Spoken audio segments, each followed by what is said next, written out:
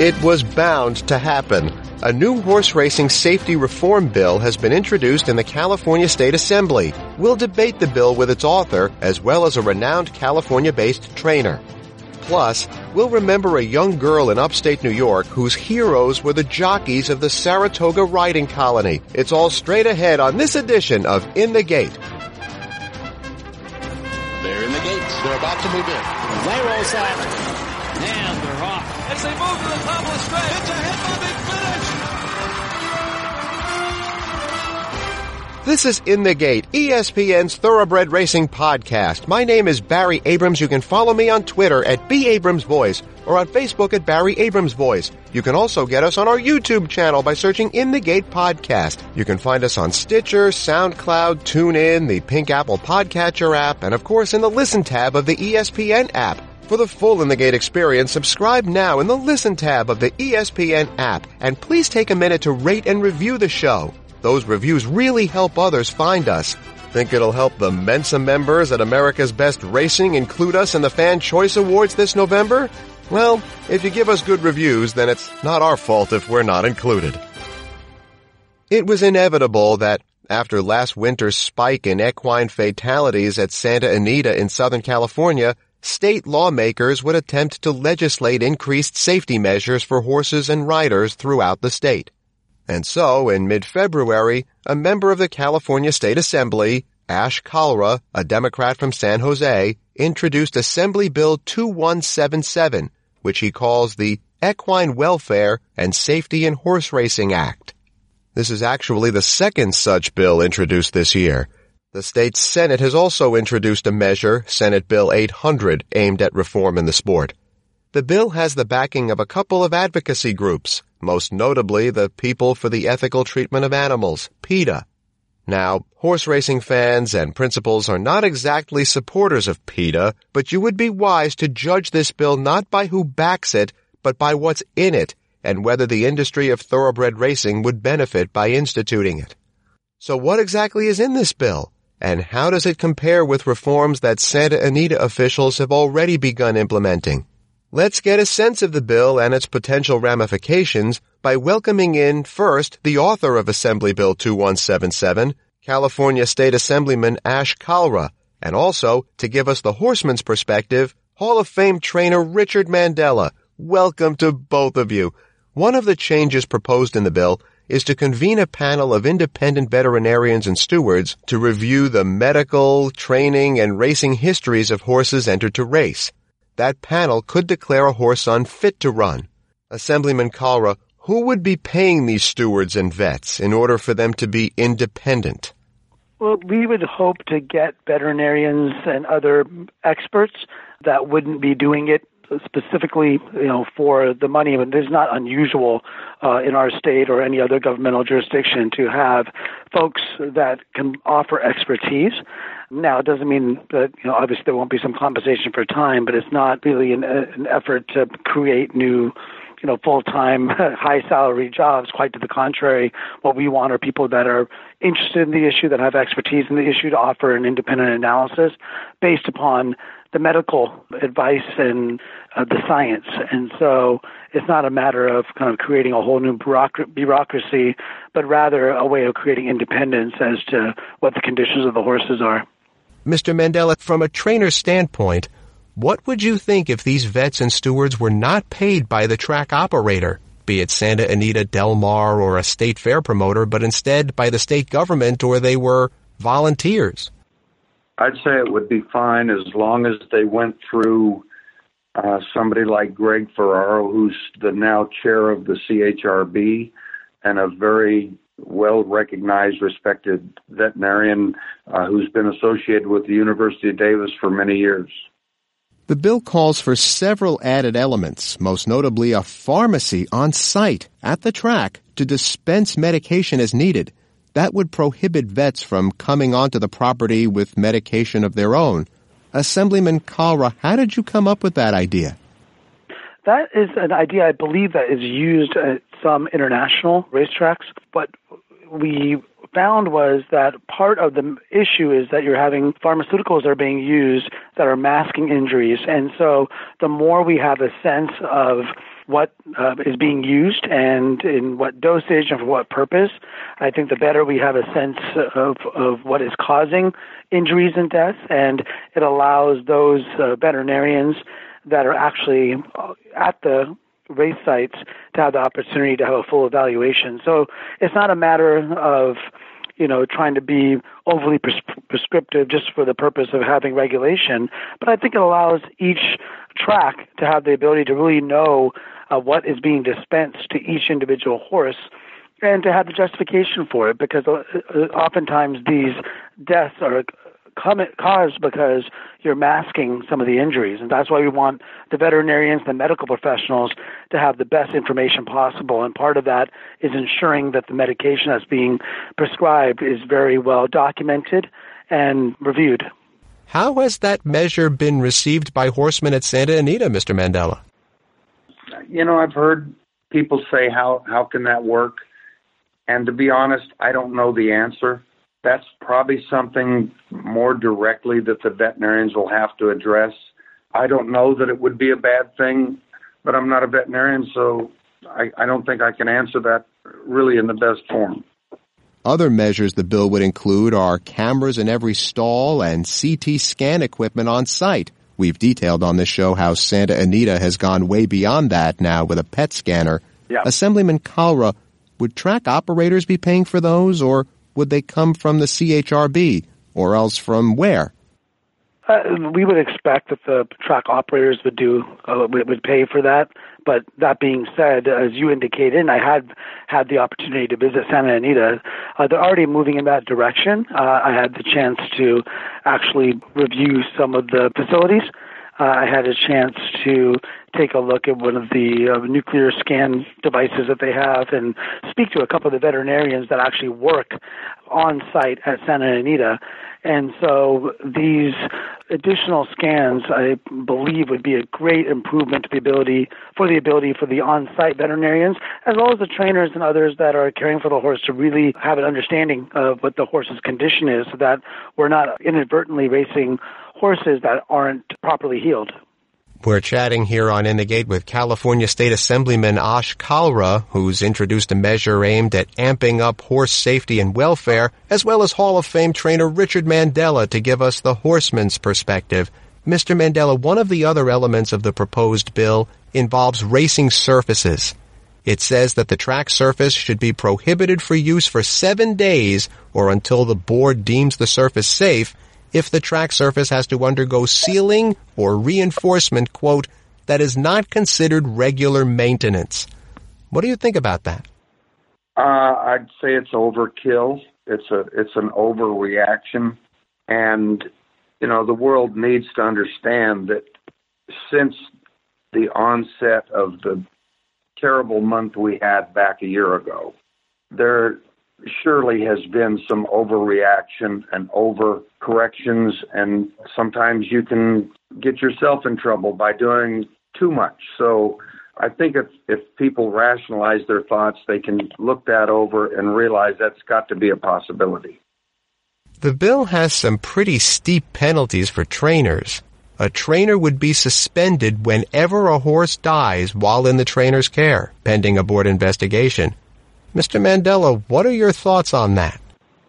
Well, I'll just use myself as an example. I've trained since 1974, and up till this year, I'd had one horse die of a heart attack. This year, I've had two. And believe me, I'll open my own investigation. I'd do anything to know what happened. So far, we can't find anything that we can identify. But I have a Hall of Fame career that I'm pretty proud of, and you can imagine the disgust and embarrassment, and would make a person want to give up if they were faced with that kind of unfairness. Will trainers leave California over something like that? I think it's already happening. Like Doug O'Neill going to Dubai? Yeah, he also went to Oakland Park, and there's a lot of money there is one of the reasons. But there's been a couple of trainers that have either split their stable or moved, and they're gonna force us out of here. Racing's been a rich culture of California and has a great history. great people been involved with it through the years, and some extremists are trying to run that into the ground, and that's a shame. And who do you consider extremists? I'm not saying that correction wasn't due, but we are all trying our hardest, and there's no lack of effort from the racetrack to the horsemen to the veterinarians, and there are improvements in the last year, and they'll get better. Assemblyman Kalra, would you argue that these reforms completely eliminate the risk associated with horse racing? Absolutely not. I don't think you can eliminate the risk altogether. Just that would be like saying you could eliminate risk in football or any other sport that either has contact or very vigorous physical activity. You can't. But what you can do is create a system that could be a model.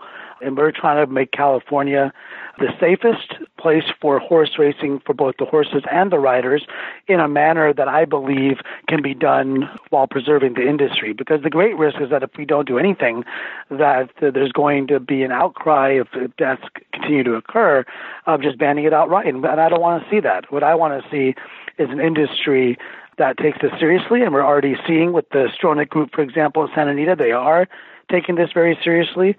We've been talking with them as well as trainers and other representatives to really get all the information that we need in order to move forward with legislation. And as far as some of the details of legislation, look, legislation changes as it goes through the process based upon feedback.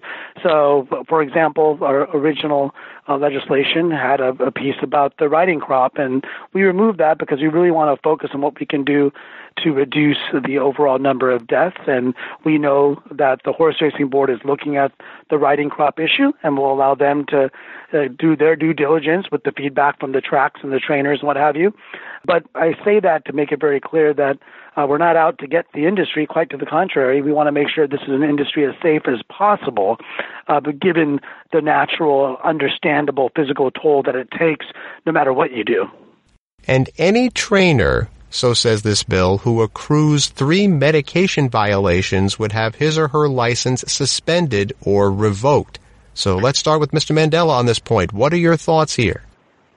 I'm not saying that shouldn't be considered, but the people talking about that need to realize we're dealing with a lot of minimum wage employees. They didn't go to USC or UCLA. We're just hardworking people, basically pretty simple, and doing the best we can. And if there are mistakes that will happen, surely there should be a escalating fine that goes with that kind of a problem. But taking somebody's livelihood and putting a mark on their career like suspension is a pretty severe blow. And now saying that, if it's an illegal medication, I have no sympathy. That's fine. But if you're talking about just a day's withdrawal that you made a mistake on, again, we're dealing with a lot of minimum wage employees. We do the best we can, but we're not scientists. Would those employees be involved in the dispensing of medication? They can be. Generally, no. But when you're trying to, I have a barn of 40 horses constantly. I have about 40 people that work for me that take care of those horses. Can you imagine that kind of an effort? And with that, you've got, some high-ranking employees and you've got some lowers, and sometimes you're in a hurry to get something done and you ask a lower guy to do it and a mistake is made, and it can happen. So I'm not saying it's not worth fining and having a severe escalation, but let's don't throw the baby out with the bathwater. Assemblyman Kalra, what's your response to that? Well, I have great respect for Mr. Mandela as a Hall of Fame trainer, and I certainly am open to his suggestions and thoughts, positive and negative, on the bill and how the bill can be improved. We definitely want to continue to work with the industry on making it a bill that makes sense and that is not overly punitive, And so, right now, this is the original draft of the bill. We do think there has to be accountability as part of the bill. If you don't have accountability, you don't see behavior change that's positive either. And so if there are suggestions as to other ways there can be accountability without that type of punitive measure, I'm all ears. And I'm willing to work with anyone in the industry that suggests that there might be better ways. This is how we perceive accountability being most effective, is to put some responsibility on the trainers. Not that they don't care about the horses, not that they don't know about their horses better than anyone, but at the end of the day, you need to have some form of accountability as well as some form of improvement in the way current operations are occurring, because right now the number of deaths that are occurring is unsustainable to really imagine an industry that's going to be able to continue here or anywhere else. We want to have California be the model state that can be replicated around the nation so that there's one rule that everybody will eventually go by, and that's why we're having conversations with national voices as well. And we know that the Stronach Group and others do have a voice and a presence in other parts of the nation, and we want to make sure that as we move forward, we have a set of rules that are fair and reasonable, provide due process, but at the same time really deal with the number of horses that are dying on the track as well. You were talking about the industry. Well, Assemblyman Kalra, in response to Santa Anita's much-publicized issues last year, you probably know there are pushes being made by other entities, both official and ad hoc, in the name of enhanced safety and welfare of horses. The Thoroughbred Safety Coalition, which includes both Santa Anita and Del Mar, as well as several other major tracks, is one of those initiatives. The Horse Racing Integrity Act, which would create a quasi-federal agency for drug testing horses, is making its way through Congress in Washington, although we all know that Congress can't get anything done. How do you see your bill, in conjunction with California's Senate Bill 800, fitting into this new landscape? Well, I think that part of the process of working in the legislature is working with our colleagues, and different colleagues can have different ideas and different approaches to achieve similar goals. And so I respect my colleagues greatly and look forward to working with them. I also want to give great credit to the tracks, the Stronach Group in Santa Anita. We've seen Del Mar has actually had a very low level of injury and deaths, and maybe there's something we can learn from what they're doing. But this is not an effort to blame any one entity or group, whether it be trainers or the tracks or what have you. We really want to create policies and put policies in place that have enough oversight that's independent and fair, that keeps horses that shouldn't be on the track from racing on those tracks. And if there are issues with the conditions of the tracks, then we have to make sure we're doing everything we can to have best practices regarding track conditions as well. And so if we have senators or other assembly members that have other ideas, whether they're introducing bills or coming to us and offering their suggestions or their criticisms with our approach, I'm all ears, and I'm really trying to put forward something that I believe can be a template that works. I know that there are some trainers that aren't very happy with the state doing anything, but the reality is that regulation is necessary in every industry, and we know the governor is paying very close attention to what's happening at these tracks, and we want to be helpful in the process of getting to a place where we can have a very successful industry for many years to come while reducing horse deaths as dramatically as possible. So, Mr. Mandela, you'll get the last word here in our discussion. Are all of what we've mentioned, these proposed bills, the Thoroughbred Safety Coalition, the Horse Racing Integrity Act, are these all just lipstick on a pig? Or do you think that any or all of them can make racing safer for horses and riders?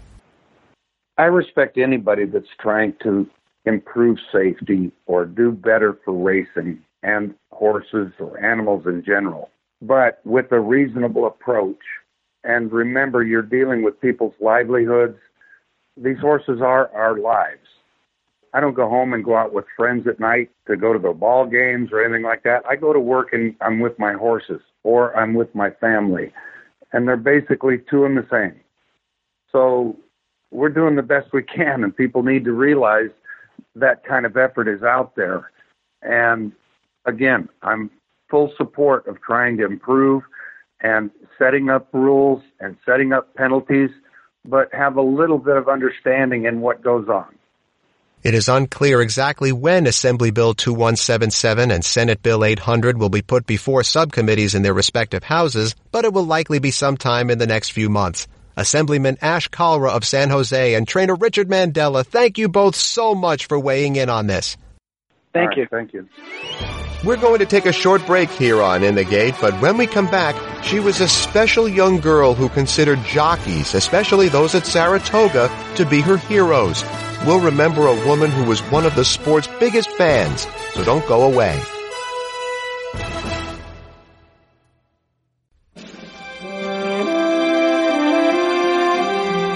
Welcome back to In the Gate. Jackie Holcomb was a 50-year-old woman from Niskayuna, New York, which is an hour or so southwest of Saratoga Racecourse. She loved animals, and she actually owned a pleasure horse named Jazz. But in particular, Jackie loved seeing the horses and riders at Saratoga. In mid-February, Jackie Holcomb passed away in a nursing and rehabilitation facility. She battled numerous health problems for several years, including a heart that stopped beating 3 years ago while she was in a rehab facility.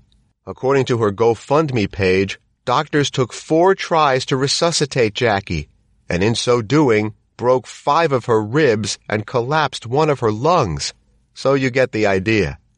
The kind of hero worship she had for jockeys is common at stick and ball games all the time, but it is not as common in horse racing. Even rarer is when several of the stars get to know that particular fan. If you've ever been to Saratoga, you'll understand that even though it is arguably the premier race meet in the country, the relaxed atmosphere allows for greater fan interaction. In this case, many of the best jockeys in the world, the ones who ride at Saratoga, came to know Jackie over the years. One of them is Hall of Fame rider Edgar Prado, who joins us for a few moments here on In the Gate to remember Jacqueline Holcomb. What was it like talking with her? Well, she was very extremely nice fan. You know, since I've been going to Saratoga, she always welcomed me with a picture of the previous year or a picture that she took it from somewhere and just want me to sign it or to share it with me. She always cared about the jockeys.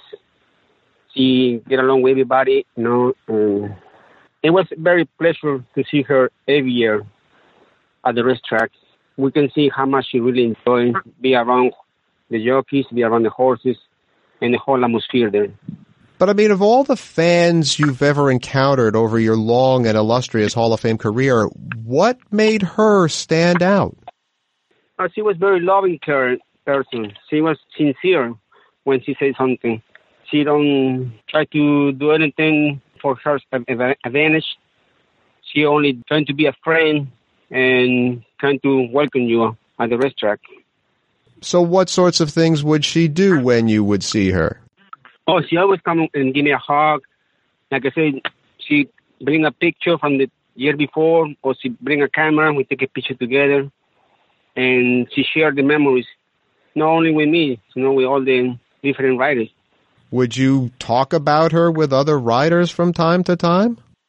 Yeah, we gather together and we take a picture, you know, for her. And we always say that she's very nice and everybody agree with her. How often would you see her or FaceTime with her? Well, when I was riding over there, I see during the meet 2 times. And then when I leave, I stay in touch with his son. And then when I find out that he was in bad shape, I took the time to go to the hospital and see her. But then the last couple of years, I haven't gone to Saratoga, and I've been working here in Florida and Maryland, so I didn't have a chance to go over there. But time to time, we FaceTime, and we get a chance to talk a little bit, you know. At the time, she wasn't doing that great. She only can hear me, but she couldn't reply. Now, riders like you have busy schedules, working horses in the morning, riding in the afternoon, and at Saratoga until last year, that was 6 days a week. What made you want to take time out of your busy schedule to talk or FaceTime with Jackie? Well, it's kind of hard to be successful, you know, in this career. It's kind of hard to achieve something. But as you achieve all this alone, what's the point? We have to bring in something back to our fans, that they go to the track and it cheers up every time that we go to ride. I mean, what's a little 5 minutes of my time to bring happiness to someone that really looking after us? And I mean, we are in the business where the fans are very important. Hall of Fame writer Edgar Prado joins us here on In the Gate. So how did it make you feel when you would talk with her? I feel good about it, you know? And she gave me a motivation to continue, because I know she was struggling, she was fighting. But when I talked to her, she gave me motivation to continue. If I have a bad day, you know, I use her as my strength to move forward. I think that she was great for the business. She was great for the riders. She was great for me in particular. And she will be missing a lot. How many fans or spectators would you say you've developed that kind of relationship with, like you had with Jackie? I try to be nice to a lot of people, a lot of the fans, you know, regardless the status of they are, rich or poor, you know. I just trying to treat everybody the same with respect and trying to make them welcome in the horse racing business. Now, you're just a couple of years older than Jackie Holcomb was. You'll turn 53 in June, but I saw that you were denied a license to race in Saudi Arabia last year because of your age. Did you try to convince the authorities there that age is just a number? Because, you know, some of us really do believe that. Well, that was a misquote, because they don't deny the license. They deny the insurance. The insurance only covers from age to 16 to 50. You're allowed to ride if you have your own insurance, or the people that you go to ride for, they bring or they buy insurance for you. So that was the misunderstanding, but I wasn't denied the license. I was able to ride, but then I had to get a separate insurance to cover me.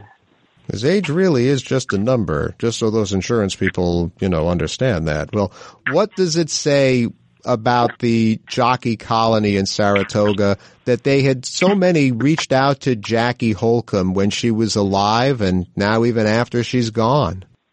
Well, like I said, she was a very nice lady. She was nice to everybody.